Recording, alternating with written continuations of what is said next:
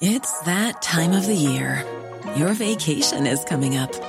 You can already hear the beach waves, feel the warm breeze, relax, and think about work. You really, really want it all to work out while you're away. Monday.com gives you and the team that peace of mind. When all work is on one platform and everyone's in sync, things just flow. Wherever you are, tap the banner to go to Monday.com. Hey, it's Ryan Reynolds, and I'm here with Keith, co-star of my upcoming film, If, only in theaters May 17th. Do you want to tell people the big news? All right, I'll do it. Sign up now and you'll get unlimited for $15 a month and 6 months of Paramount Plus Essential Plan on us. MintMobile.com/switch. Upfront payment of $45 equivalent to $15 per month. Unlimited over 40 gigabytes per month. Face lower speeds. Videos at 480p. Active Mint customers by 531.24 get 6 months of Paramount Plus Essential Plan. Auto renews after 6 months. Offer ends May 31st, 2024. Separate Paramount Plus registration required. Terms and conditions apply if rated PG. This is 7 News with Angela Cox. Good evening. As we go to air, Black Lives Matter protests are unfolding across the country. These are live pictures coming in right now from Sydney, where demonstrators are marching through the city after winning a legal battle in the Supreme Court. Whose lives matter? Black lives matter! Whose lives matter? Black lives matter! Similar protests are also happening in Melbourne. These pictures are from the steps of Victoria's Parliament. The marches were inspired by demonstrations in America following the death of George Floyd in police custody. We have team coverage beginning with Cameron Price in Sydney. Cam, what's happening where you are? Yeah, Ange, good evening. Certainly a very large crowd where we are at Belmore Park, where this protest has ended in the past little while. The crowd is beginning to thin out. Some suggestion that it is moving to a second park, Alfred Park, but estimates of between 40 and 50,000 people gathering at Town Hall and then marching through the city to Belmore Park, a number of speeches. You get the sense, though, generally today quite peaceful. There was a significant police presence, but they have certainly stayed at arm's reach. There have only been a handful of arrests, but amongst the crowd, certainly plenty of passion. We spoke to some of those involved. That's why we're here, just to let the world know what we're going through, the pain and suffering, what we're still going through. We need to connect and show respect to each other. George Floyd, he died in the same way as my son, asphyxiation old. And he had all marks the same as George Floyd. We've had enough. We've had it up to here. Y'all want to say it's lit. Y'all want to say fam, slay queen. If you can appropriate our culture, then why can't you speak up? Show up when it comes to our black issues. Cam, the New South Wales government was trying to stop this protest going ahead, but organisers had a win in the Supreme Court at the 11th hour. Yeah, and a significant side story in this protest. Yesterday's challenge by New South Wales Police in the Supreme Court that rendered this protest unlawful. Today, a last-minute appeal was successful, overturned that ruling in the Supreme Court, deeming the protest lawful. Police, as I mentioned, have stayed at arm's length, often facilitating protesters to move. We're understanding at this stage they are telling police they want to move from what was supposed to be the end of this protest here at Belmore Park to the Prince of Alfred Park nearby. We understand that is about to happen. Ange. OK, Cameron Price, thank you. Let's bring in Cameron Bode, now in Melbourne, where similar demonstrations are underway. Cam, thousands have gathered there. Has there been any trouble? Well, Ange, this protest is still a live event. We have thousands of people here gathered at the intersection of Flinders and Swanston Streets in the city. The crowd stretched back several blocks from this location too. Clearly the biggest gathering we have had in Melbourne since COVID-19. Now, they've marched through the streets for the last 3 hours. They've also heard from several speakers who have added their voices to the Black Lives Matter movement. Australia is not the United States, but Australia does have its own long, dark, brutal past of oppression. Our crime is daring to be black in a country that's dominated by white. Cam, Victoria recorded no new cases of COVID-19 overnight, a milestone achievement, but the crowds we're seeing right now are making health authorities very nervous. You'd be right, Ange. I mean, there's been some obvious breaches of social distancing. We've got thousands of people jammed together side by side in the streets. But to this point, there have been no individuals given fines for that matter. But the police say prior to this protest action that they would hold the organisers responsible. Ange. Cambo, thanks so much. Let's go to Brisbane now. Approximately 30,000 people have packed King George Square for protests in the past few hours. Demonstrators outlined a 14-point plan they want the state government to implement. It focuses on ensuring fair treatment for suspects in police custody and called on officers to speak up if they witness corruption in the law enforcement community. To Adelaide now, and what you're seeing is a packed Victoria Square. Anti-racism protesters gathered today for peaceful demonstrations.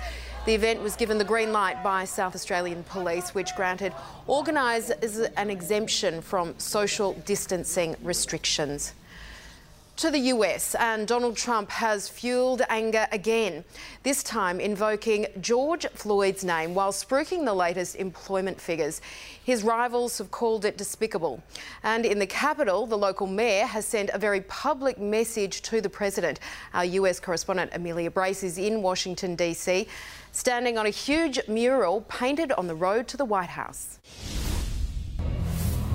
Well, this really is an act of defiance from the Mayor of Washington, D.C., having the words Black Lives Matter painted on the road to the White House and renaming the area Black Lives Matter Plaza. The move, a tribute to protesters who were forcibly and violently removed from the outside of the White House earlier this week. It also comes ahead of a huge protest tomorrow. The White House has effectively been fortified and streets will be shut from 6 a.m. with the call out for 1 million people to march on the streets of the capital. The mayor has called for soldiers to be called out of the area ahead of the event. In total, 7,600 soldiers and officers have been deployed in DC, including 1,700 active duty troops in reserve based around the capital. We don't think that soldiers should be in the nation's capital patrolling or policing streets. We've made that formal request to the White House. But the president is standing firm, defending his handling of the protests, invoking George Floyd's name in a bizarre comment today. Donald Trump was effectively doing an economic victory lap, touting the latest jobs report, which exceeded economists' expectations when he said it's a great day for equality. Hopefully George is looking down right now and saying there's a great thing that's happening for our country. There's a great day for him. It's a great day for everybody. This is a great day for everybody. This is a great, great day in terms of equality. And while thousands are set to descend on Washington, D.C. tomorrow, it's expected that the president will leave the city, spending the day away from the White House. 57 riot police in the state of New York have resigned in protest. They say they're disgusted by the suspension of 2 of their own who were caught on camera pushing a 75-year-old peace activist to the ground. The man's head cracked when he hit the footpath and police walked on as he lay bleeding. The video of the incident has gone viral, sparking widespread condemnation. In Los Angeles, police have been accused of firing rubber bullets into the face of a homeless man in a wheelchair who wasn't even taking part in protests. The incident is under investigation.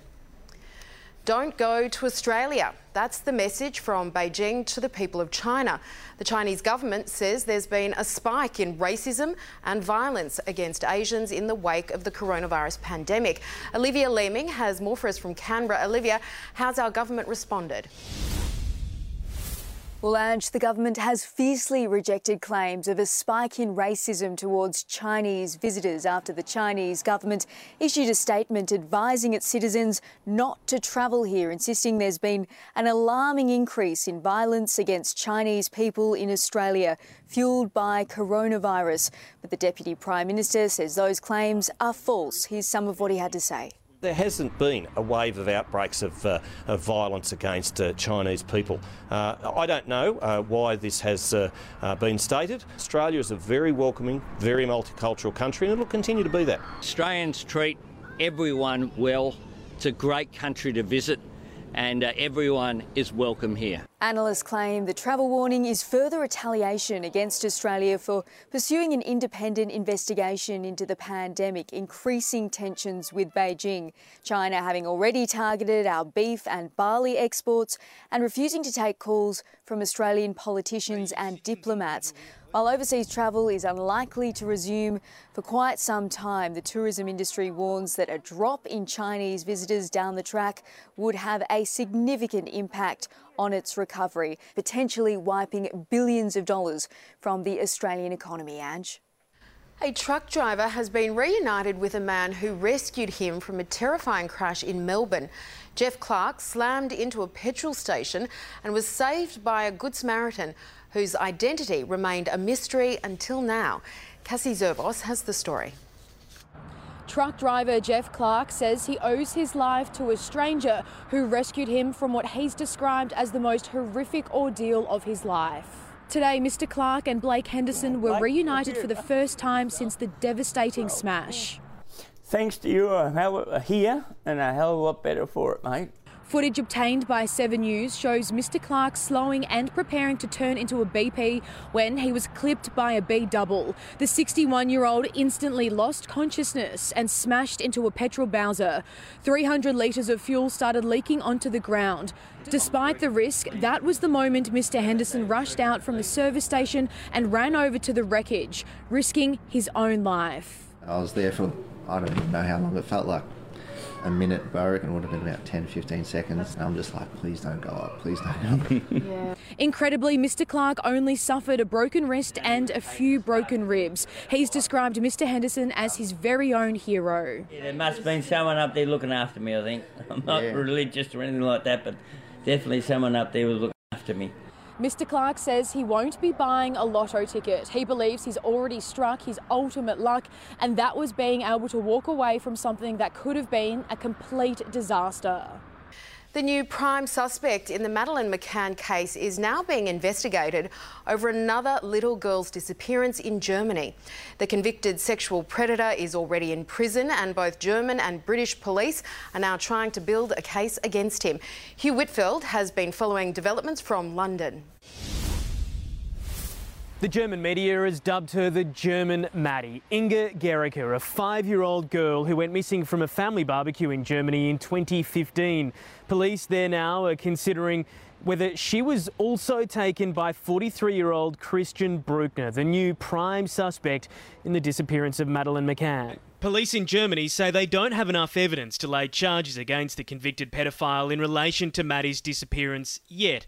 They're still building their case.